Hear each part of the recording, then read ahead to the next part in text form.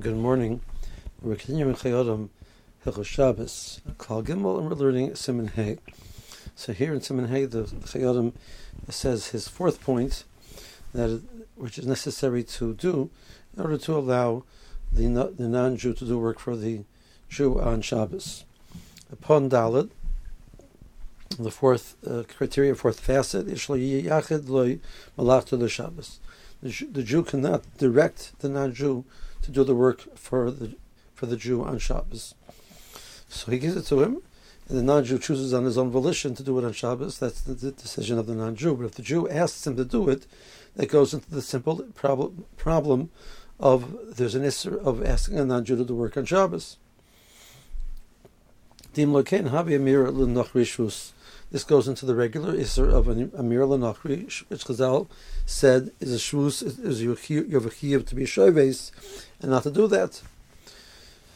Vein chilukim omer loy b'Shabbos, osher loy kadem b'Shabbos, sheyasa malacha b'Shabbos.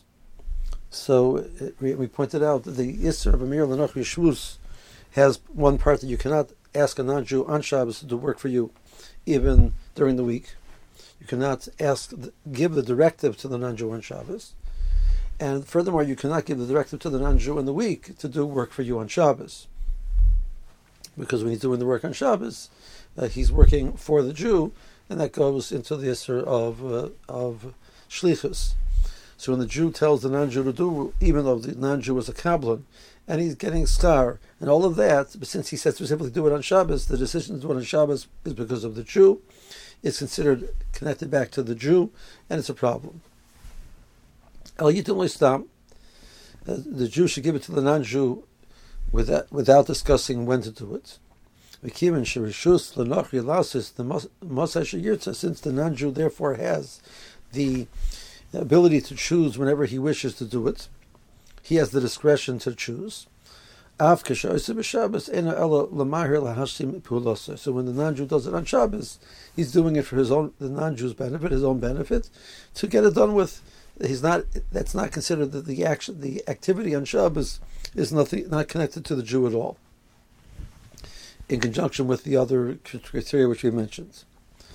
And now he says, also liten l'nochri mos me'erev Shabbos, litnus loy b'Shabbos. The person is in the retail business. He buys things wholesale, and then he resells them retail. The day where the items will be available to purchase will be Shabbos. So he arranges with the non-Jew before Shabbos that the non-Jew should go and buy the things for him at the sale day, which is on Shabbos. Very common in Europe that the items which would be bought and sold, they would have a day which is on the Yom HaShuk. It was the day which everybody would bring their wares to sell, and people would buy and sell. And then you would have what's then a resell during the week in your store, etc. But the primary day of purchasing and the selling the major wares was one day a week. Many times that one day a week was Shabbos. So he gives the money to the non-Jew. He's hiring the non-Jew to work for him. So he's being hired for the purpose of acquiring things. He's a kabbalah. He's undertaken a specific project. The non-Jew is getting paid for this. The Jew is actually giving them the money to buy it. So, but he cannot do that. I feel in even if the Jew does not say explicitly, buy it on Shabbos. If you're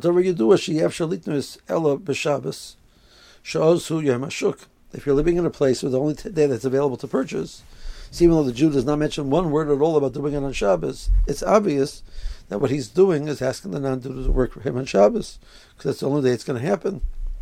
So therefore, it has the halachic equivalent of being mayachid lo Shabbos. So we mentioned before a different example of the halachic equivalent when he gives it to him immediately before Shabbos. And he says he needs it immediately after Shabbos. So, without saying in so many words, he said, work for me on Shabbos, because that's the only option that the non-Jew has. And the whole heter is built on, like we've seen already multiple times, that the non-Jew has the discretion to decide when to do it. Here he does not have that discretion, even though the Jew would be very happy if it was done early in the week. the case of the Yom HaShuk, but it's not available. So the non-Jew does not have discretion, and it's going to be problematic. Now, I will bedal behei, if the non-Jew gives the non-Jew the money and makes the arrangement earlier in the week. Mutter litin lo b'stam avagav sheyidua sheyikta b'Shabbos. The Chayyim says in that situation it's going to be permitted to give it to the non-Jew, even though it's going to happen on Shabbos. The Mishnah Berurah in Siman Zion disagrees strongly with this. It says even b'tchilas hashua, even if you give it to him on the first day of the week, on Sunday, for the upcoming Shabbos, since it's only available on Shabbos, it's going to be Yasser. He brings the Magen Avraham is makel on this, but the Levushei Sword and Eliyah Rabbah disagree and say that it's not mutter, and it's hard to understand what the logic of the Magen Avraham is. This is a Magen Avraham in Siman Zion, which says that earlier in the week is permitted, and it's not clear why that should be so. In a scenario where the only way that the non-Jew can get this work done, get this project done, is by doing it on Shabbos, even if it's given earlier in the week, it's going to be halachically yasser, not like the opinion of the Chayyim, which we just saw. Okay. Now the Chayyim continues with lesson. We'll leave that for the next year. Meanwhile, have a good day.